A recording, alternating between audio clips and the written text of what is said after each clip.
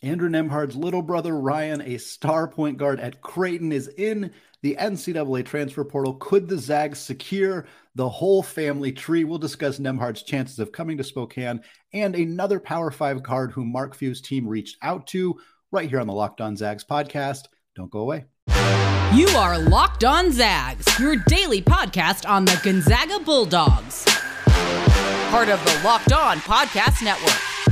Your team every day. What is going on, y'all? Welcome to the Locked On Zags podcast, part of the Locked On Podcast Network, your team every day. I am your host and longtime Gonzaga podcaster, Andy Patton, here to bring you news and updates on all things Zag athletics. Roadmap for today, we are closing out the show with a long-awaited look at the Gonzaga baseball team, talking about how their non-conference season went, what is coming up for them in the regular season as they take on the San Diego Toreros this weekend. We're going to talk about LJ Cryer in the second segment, a Baylor guard that Gonzaga fans are likely pretty familiar with, having seen him play against the Zags a few times. He's in the portal, and we know Gonzaga has reached out, so we'll talk about his potential fit in Spokane.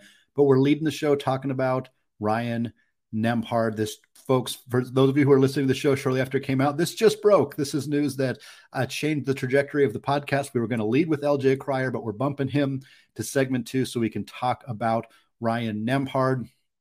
Most of you are familiar, of course, all of you are familiar with Andrew Nembhard. Ryan Nembhard is Andrew's younger brother. He went to the same high school. He went to Creighton out of high school, out of high school, has been with the Blue Jays for the past 2 seasons. He started every game he has played with Creighton. That is 64 total games. He dealt with an injury in his first season that cost him the NCAA tournament, cost him some opportunities to play down the stretch for that team. But he played for them this entire year and helped lead that team all the way to an Elite Eight, a fantastic performance for Greg McDermott's team in the Blue Jays. And that has kind of caused some reaction, I suppose. We've already seen a handful of really high-profile players from high-profile programs enter the portal. I think a lot of times when you see players enter the portal from programs like Duke or Kentucky or Kansas or whomever, they're players who weren't playing all that much. Even the case in point for Gonzaga, obviously Hunter Salas was a big part of what Gonzaga did last year, but he was not a starter. Efton Reed, Dominic Harris kind of fit that trajectory of guys you, for lack of a better term, expect to see enter the portal, or at least you aren't as surprised. Hunter Dickinson is kind of the opposite end of that spectrum. Same with Kerr Kriisa, who recently announced he is going to West Virginia to play for Bob Huggins. And Nembhard falls in that category as well. 34 minutes per game last year, the starting point guard for one of the, at times last year, 10 best teams in the country, a team that finished in the Elite Eight, a team that I just recently projected to be a top 10 team starting next season with the assumption that Ryan Nembhard would be back. Statistically, a look at Nembhard, he's averaged 12 points per game, 4.5 assists, 3.5 rebounds, and just about a steal. For his career in the last 2 seasons at Creighton, he shot just over 47% on 2-pointers. He has shot just under 34% from 3, and he's about 82% from the free throw line. Worth pointing out on that 3-point percentage, his freshman year, he was 31.1%, and this past season as a sophomore, he shot 35.6%. Kind of like his brother. His brother continued to improve as a 3-point shooter throughout his collegiate career and is now a very good 3-point shooter at the next level, despite that being one of the things that was kind of working against him from a scouting perspective heading into the NBA. So Ryan Nembhard, 3-point shooting, improving 4 percentage points from his freshman year to a sophomore year is pretty darn significant. In terms of other programs involved, this just happened. When we're going to talk about LJ Cryer, we're going to give you a list that I'm not going to be able to get through in one breath, just like we did with Taron Armstrong and like we've done with Steele Venters and a handful of other transfer portal players that we've talked about. But with Nembhard, we haven't seen that list yet. However, we know of one program that is interested. And in fact, part of the reason we're trying to push this out shortly after the news came out is because there is a chance that it is reported that Ryan Nembhard agrees to join Arizona very shortly. Because that is the rumor. That is what people are talking about. There are Creighton accounts right now that are already tweeting. As soon as we heard that Nembhard entered the portal, that are already saying, we need to look at Tommy Lloyd for tampering. We need to investigate Arizona. We need to do blah, blah, blah, blah, blah. To which my response to those people would be, what rules do you think that he is violating? And I think we could have a larger conversation about whether there should be rules around perhaps what may have transpired here. But there's not. So trying to come after Lloyd in Arizona and anybody else for tampering or for doing it's not against the rules. It's not something you can't do. Again, perhaps there's a larger conversation about that, but there's not anything that anybody can do about the fact that Ryan Nembhard knows Tommy Lloyd, that Tommy Lloyd recruited Andrew to come to Gonzaga in the first place. And so there is already a familiarity and a relationship there. There is nothing that anybody can do about the fact that Ryan Nembhard is clearly aware that Arizona needs a point guard with Kerr Kriisa having committed to West Virginia. All of that is just information that exists. If Ryan Nembhard took all that information, thought, wow, I could go play at Arizona where they're expected to return both Oumar Ballo and Azuolas Tubelis. There is no guarantee either of those guys could jump ship to the NBA. They could enter the transfer portal. They could go play professionally overseas. I expect them both to be back. And I think if you're Nembhard, you look at that and you think that, I want to play for Tommy, a coach that, he's probably heard very good things about from Andrew. And so you can't prevent that from happening. And I don't know what conversations have or have not happened by the time I'm recording this. By the time you're listening to this, it's probably changed entirely. So I think that Ryan Nembhard to Arizona is a very, very obvious fit. I mean, it's very obvious. Just looking at it, it doesn't take rocket scientists to acknowledge, hey, Kerr Kriisa maybe wasn't the guy for Arizona. Ryan Nembhard is a better facilitator. He's not quite as consistent of a three-point shooter, but he's, I think, a better decision maker with the basketball. And him moving into an offense like Arizona's with the depth that they have in the front court, I think would make them instantly very, very good. Other programs that could be involved here, Florida recruited Ryan Nembhard out of undergrad. Of course, Andrew Nembhard began his collegiate career at Florida. He also transferred from Florida. I don't know how much the animosity was there and whether that would impact Ryan's decision to potentially look at that school. Of course, new coaching staff there. I could see Todd Golden making a big push here. Stanford also recruited Ryan Nembhard out of high school. No idea if they would be involved here necessarily as a program that hasn't really done a whole lot in the last couple of years. Let's talk about the Gonzaga of it, though, because, yes, Arizona makes a lot of logical sense for Ryan Nembhard. But most of the reasons that Arizona makes sense also apply to Gonzaga. Gonzaga is a high-paced offense. Creighton finished 143rd in tempo last year per KenPom. Gonzaga was 39th, and they are usually higher than that.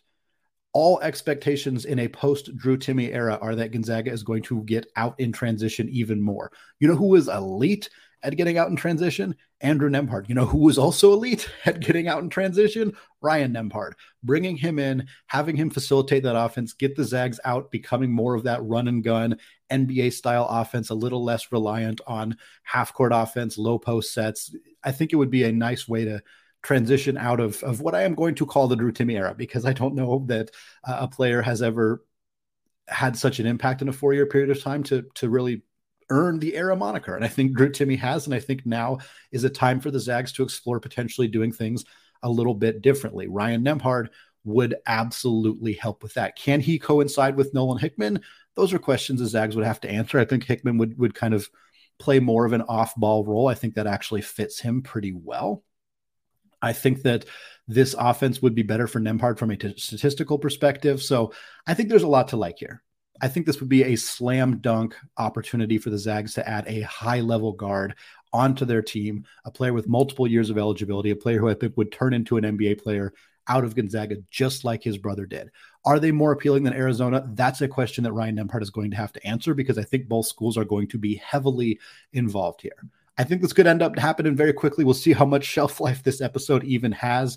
But Nembhard and Gonzaga worked really well the first time. See no reason why it wouldn't work again with Ryan. Well, Nembhard is going to be many Gonzaga fans' dream transfer portal addition for good reason. But plucking a 15-point per game scorer from Baylor would be an excellent consolation prize. More on LJ Cryer, who the Zags have already contacted in the transfer portal, coming up after a word from today's sponsor, FanDuel. The NBA playoffs are very, very close to being here, so now is the perfect time to download FanDuel. It is America's #1 sportsbook, and new customers get a no-sweat first bet of up to $1,000. That is bonus bets back if your first bet doesn't win. Just download the FanDuel Sportsbook app. It is safe, secure, and super easy to use. Then you can bet on everything from the money line to point scorers and threes drained. Maybe you like Domantas Sabonis to keep putting up triple doubles for the Sacramento Kings. Maybe you like Zach Collins in his new starting role with the Spurs to keep up the high production. Maybe you want to make an exclusive bet like Corey Kispert hitting 2 threes in his first 3 minutes of Washington's next game. Plus, FanDuel will even let you combine your bets for a chance at a bigger payout with a same game parlay. So don't miss the chance to get your no sweat first bet up to $1,000 in bonus bets when you go to FanDuel.com/lockedon. That is FanDuel.com/lockedon today to learn more. Make every moment more with FanDuel, an official sports betting partner of the NBA.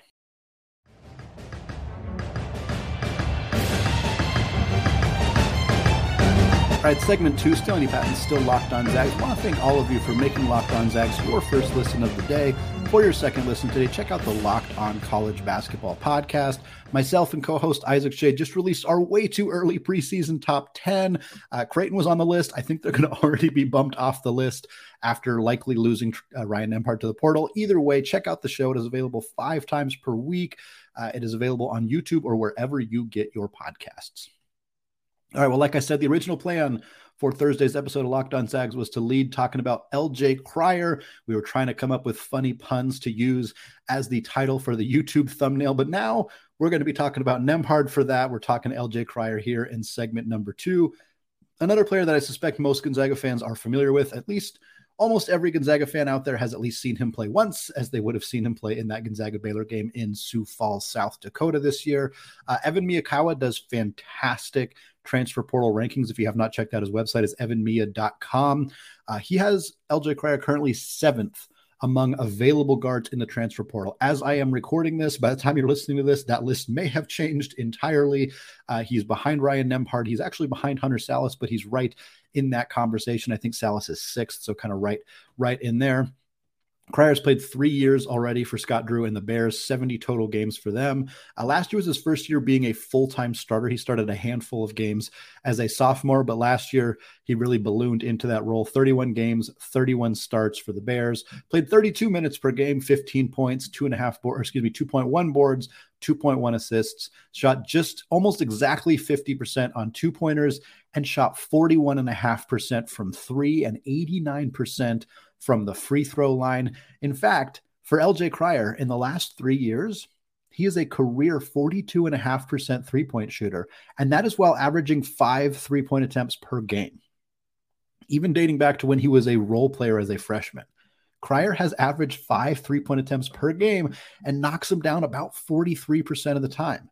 That is tremendous. And that is the reason, amongst a handful of other things, but that is the biggest reason that the list of schools that have reached out to LJ Cryer is big. And it is a list of prominent programs. I'll give you the list here right now. Kansas, Texas, Kansas State, Houston. We'll talk about them momentarily. Mississippi State, Texas A&M, Nebraska, Illinois, Clemson, Mizzou, Indiana, Arkansas, and LSU. That is a list of Power 5 programs, some that are, more successful right now than others. But when your list starts with Kansas, Texas, and Kansas State and Houston, quite honestly, you know that you're looking at a list of very, very excellent programs. But Gonzaga right in the mix here as well.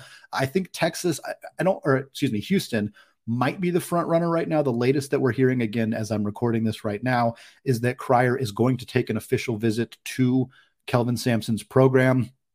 He's happy that they're interested in him because they also recruited him out of high school. He went to high school in Katy, Texas, so he would be close to home. He would get a chance to stay in his home state, play in the same conference as Houston, of course, transitions into the Big 12. Houston lost Marcus Sasser to the NBA draft. Tremont Mark has entered the NCAA transfer portal. There's a lot of legs here potentially from LJ Cryer going to Houston. But he would be a very, very ideal addition for the Zags as well. There is familiarity on both sides. Obviously, Gonzaga has seen him. He has seen Gonzaga. The offensive firepower at Gonzaga is bigger. I think we mentioned in the last one that Creighton's pace was 149th, I believe. Baylor's is 215th. So for a guy whose primary skill is scoring, and there are some limitations for LJ Cryer, which we'll talk about momentarily. But for a guy who the biggest thing that he does is put the ball in the hoop, playing for a team that has significantly more possessions like Gonzaga makes a lot of sense. A 15-point per game scorer at Baylor when he had to share the love with Keontae George, who of course is now in the NBA draft process. He had to share the love with Adam Flagler. I think coming to Gonzaga, where he's currently looking at the roster, maybe not going to share as much love. Like, I think if LJ Cryer were to commit to Gonzaga right now, and we were starting to put together what that roster would look like, you would pencil him in as the leading scorer for this team next season. I think he would be that guy. It'd be him. Anton Watson, assuming he comes back, would be in that conversation. Malachi Smith, assuming he comes back, would be in that conversation. It would change if Julian Strother were to come back. I am not projecting that to be the case, but hey, you never know if in that case. But if Cryer were to come to Gonzaga, I think you would project him to be the leading scorer. And I'm guessing, hoping at least, that that's the pitch. That's the pitch that Few or Michelson or Gentry or Powell, whoever is out there speaking to LJ Cryer, is making. Like, come to our program, be on a team that has consistently finished in the top 5 in offensive efficiency year after year after year, and be our guy, be our leading scorer. Of course, questions reside, same kind of questions we had with Brian Nembhard. Can LJ Cryer and Nolan Hickman coexist? LJ Cryer is 6'1". He is undersized. If he starts alongside Nolan Hickman, and you kind of have two guards who aren't significant point guards. Like, Ryan Nembhard is a facilitator. He averages 5 assists per game. LJ Cryer, he has a career 1.6 assists to 1.3 turnovers per game. He's not a facilitator. That's not his role. I don't think Gonzaga would ask him to be that role. So he would be playing an off-ball role for the Zags. That would put Nolan Hickman back into the driver's seat as the starting point guard, unless they make another addition or unless they decide to switch things up and bring Malachi Smith into that role, which I don't think is going to happen. So that kind of creates a bit of a unique dynamic. You have two undersized guards, neither who are elite facilitators. I'm not sure how exactly that would work. I think they'd figure it out, and I don't think it would necessarily be bad, but it would take some time for them to kind of put those pieces together in a way that works, coexists on the offensive end. And then there's the defensive issue. LJ Cryer's defensive numbers are not great. He doesn't get a ton of steals. He's adequate at it. He's not big, so his size doesn't really create a significant advantage for him. He's very athletic, so I think he will get by. Certainly in the WCC, I think we'll see him be able to be a little bit more physical, a little bit more kind of out-athlete some of the people that he plays against. But I'm not sure that him and Hickman combined do enough defensively. And Gonzaga really, I mean, I think the priority for them this offseason, this portal season, is to add impactful defensive players, because Mark Few can make he can make an offense work, even if the pieces are not elite. Certainly you want good offensive players on your team, but I trust his coaching ability to turn decent offensive players into good or great offensive players much better than I trust his ability to get the most out of players on the defensive end of the floor.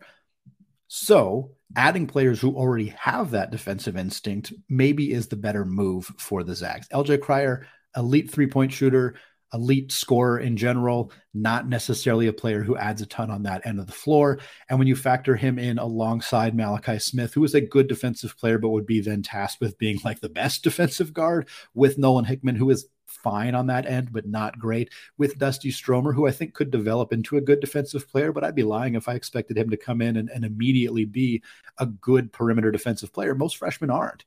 And that's not exactly, the top of the scouting report. Excuse me. That's not the top of the scouting report for Dusty Stromer right now, is his defense. So I don't think that that's going to be an impactful part of his game right away. So that's the only issue with Cryer, and it's a bit of an issue with Nembhard as well, though I trust him a little bit more on that end. But perhaps, and we'll talk about some other players in future episodes, Severe Wheeler is still available. There's a lot of things I don't love about Severe Wheeler's fit at Gonzaga, but man, is he a good perimeter defensive player, and that might be enough to convince Gonzaga to at least take a close look at it. There are other guards that are going to be in this conversation as well, as we continue to kind of chat about prospects or about transfer portal additions and what those pieces might look like for Gonzaga. But LJ Cryer, fantastic scorer, immediately comes in and becomes Gonzaga's likely front runner to be their leading scorer were he to commit to Spokane, but there would be some issues that the Zags would have to figure out on the defensive end of the floor. All right, switching away from talking about the transfer portal and these potential additions for the Zags, we're going to talk about baseball. We're going to talk about the Gonzaga baseball program that started off kind of slow, but has picked up the pace in conference play. More on that coming up right after this.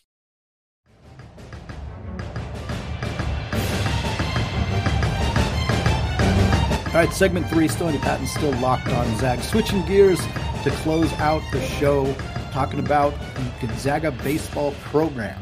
They're off to a hot start in conference play. They just recently swept the Dons of San Francisco at home. That was March 17th through the 19th. That opened up WCC play with a clean sweep. You love that. They went on the road to take on the Waves of Pepperdine the following weekend, took 2 of 3 from them. Then they got to host the Cougars, BYU, final time as a member of the WCC that the BYU Cougars come to Spokane. Gonzaga handed them 2 losses, took 2 out of 3 again from the Cougars. The Zags have now won 12 straight series. That is incredible. 12 straight series. The last time they lost a series in the WCC was against San Diego in 2021. That's the last time they lost a series. They won every single series last year. They've won all 3 of the series they have played so far this season. So again, not all of them sweeps. Only one of these 3 was an actual sweep, but you play 3 games, you win 2 of them, you keep doing that consistently. Guess what? You're going to find yourself in the playoffs. You're going to find yourself in the regionals. You're going to find yourself continuing to have success. That is the situation for the Zags, but they got a big one.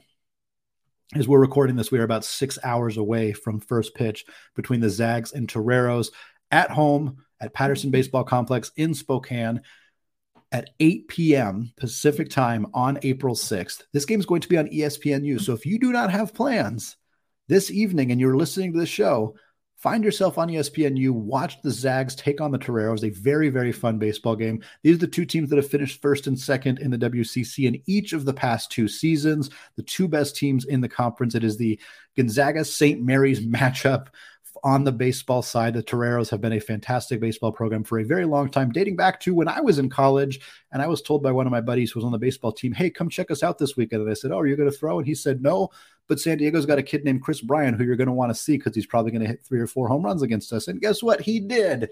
And now he plays for the Colorado Rockies and is still doing the same dang thing for them. So very fun, very cool opportunities to get to go out to that complex. If you haven't done so yet and you live in Spokane or the area, highly recommend checking it out. I'm also absolutely going to watch this team play in Portland. So if you are in the Portland area, you want to go see some Zags baseball and you're going to those games, let me know because I'm going to be there and I'm excited to get the chance to check that team out. The Zags had an interesting non-conference season. And I think for anybody who's kind of just now coming into Gonzaga baseball, and you're kind of looking, how have they done? How have they done? You'll be encouraged to see that they are continuing to dominate in the WCC, but you might have some concerns if you look at what happened in the non-conference. And I'm here to kind of to take down those concerns a little bit because it's actually somewhat similar. And I don't always love making these comparisons, and I don't know how the baseball staff feels about these comparisons, so I apologize in advance. But the Gonzaga baseball team intentionally scheduled very, very difficult non-conference schedule on the road in tough environments in order to prepare a young team that was missing a lot of star players from the previous year. It's hard to not see the parallels. It's hard to not see how that is similar to what Gonzaga's basketball program did this year with the Texas scheduling, with the Phil Knight Invitational, with Kentucky and Baylor and Alabama and Michigan State. The baseball team did the similar thing. They opened the season in Lubbock, Texas against Texas Tech. They got swept. They played them 4 times. They did not win a single one of those games. 0-4 to start the season. They then got a chance to take on the Buckeyes of Ohio State in Phoenix, won that one in extra innings. And then, I'm glad that this didn't carry over on the men's basketball side, but they played Grand Canyon for a 2-game series and got spanked. They gave up 30 runs in 2 games to the Lopes of Grand Canyon, a very, very good baseball program, mind you, the Lopes there, but still, wow. Then they played Ohio State again. This time they did not win. Then they played Tennessee. Tennessee is one of the best teams in the entire country from a baseball perspective, and they played them in Knoxville And it went about as you'd expect. They got swept. They got swept again by the Vols in that one. They split a pair of games against UC Irvine. I know UC Irvine's not a name that stands out to a lot of people from an athletic perspective, but the Big West is a really good baseball conference, and UC Irvine is typically towards the top of that conference. The Zags closed out the non-conference, splitting a pair of games against Minnesota, also on the road all the way out in Minneapolis. So 3-12 was the record for Gonzaga in the non-conference. But they played a lot of really good teams.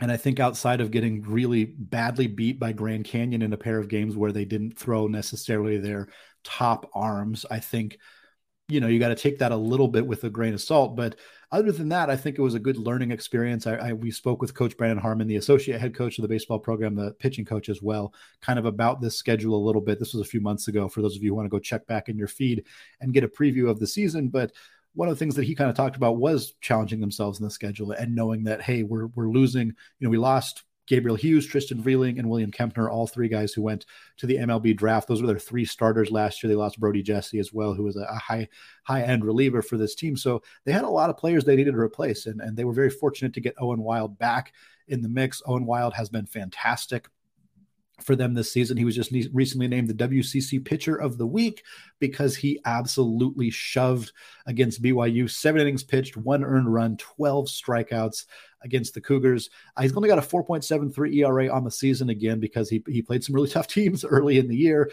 2-3 on the season, but in 40 innings, he has 53 strikeouts, continuing to show that ability to get batters swinging and missing, something that was a really big part of the profile for all three of Gonzaga's starters who went into the pros last year. So Wild kind of picking up where they left off, but he's got himself some big shoes to fill with all three of those guys gone. And quite honestly, at this point in the season, the rest of Gonzaga's starters haven't really stepped up in a significant way. Hopefully, as the year goes on, they will start to find their groove and be able to pitch a little bit more successfully, because that has been kind of a calling card for Gonzaga in the last few years, is their depth in their pitching rotation. So far, we're very early into the year. We just haven't really seen that. Fortunately, the hitting has been really, really good, and that hasn't always been the case for the Zags. They've usually been a pitching-dominant team with a few kind of speedy infielder types and maybe one or two kind of slugger types, but they haven't had a lot of that in their history. And there's a reason that when you look at the list of the pro Zags from a baseball perspective, they're mostly arms, because that's who they tend to develop the best. That's who they tend to recruit the best. But right now they got 6 guys hitting over 300 in conference play. Sam Stem is hitting 514 right now with 12 RBIs, 7 extra base hits. But the star right now, the name outside of Owen Wild, the name to know for Gonzaga baseball right now, Brian Kalmer. Brian Kalmer is currently hitting 448 in conference play with 6 RBIs and 9 runs scored. That is just in conference play. On the season, he's hitting 398. He has 9 home runs, and he has 40 RBIs. He has 31 RBIs. That is 40th in the country. He is top 50 in the country in RBIs, 9 home runs. First year at Gonzaga, he joined them as a junior college standout at Wabash Valley Community College, a very, very good baseball community college team. Baseball is a little bit different than basketball in that regard, where they tend to have a lot of really good players play at the junior college level, and you see a lot of them go straight from junior college to the MLB draft, whereas Kalmer was one of those players who decided to play up and come to the Division I level. Gonzaga has picked off a lot of very, very good junior college hitters in the past. I spoke with a baseball reporter, Shotgun Spratling, last year, who talked about how Gonzaga's MO is always to go find hitters who already have some college experience, either D1 transfers or junior college transfers. Brian Kalmer being their leading hit, their best hitter right now, 9 home runs, top 40 guy in RBIs after coming from a junior college, totally tracks with how Gonzaga supplements and builds their rosters. So for them, not having the pitching depth that they've had historically, they need the bats to come alive more than they have in the past. So far, so good. We'll check out how they do against San Diego. We'll have more updates on the Gonzaga baseball team periodically throughout the season. Always love talking baseball. Very excited to be in that spring season for the Zags. That is going to do it for me today. We got much more coming your way into next week. We're going to continue to do our transfer portal updates, look at players the Zags may or may not be pursuing in the portal and what they might look like as a fit for the Bulldogs. We're also going to continue our season in review series, talking about every player on Gonzaga's roster, how they did last year, how they did compared to their best and worst case scenarios that we laid out before the season, and of course, what their future looks like. So look for those coming your way next week. You can find the podcast wherever you already get podcasts. Also, check us out on YouTube. If you have not done so yet, just search Locked On Zags. Go hit that big red subscribe button. We're getting really close to 1,500 subscribers, so anything you can do to help out there would be very much appreciated. All right, folks, thank you all for listening, and go Zags.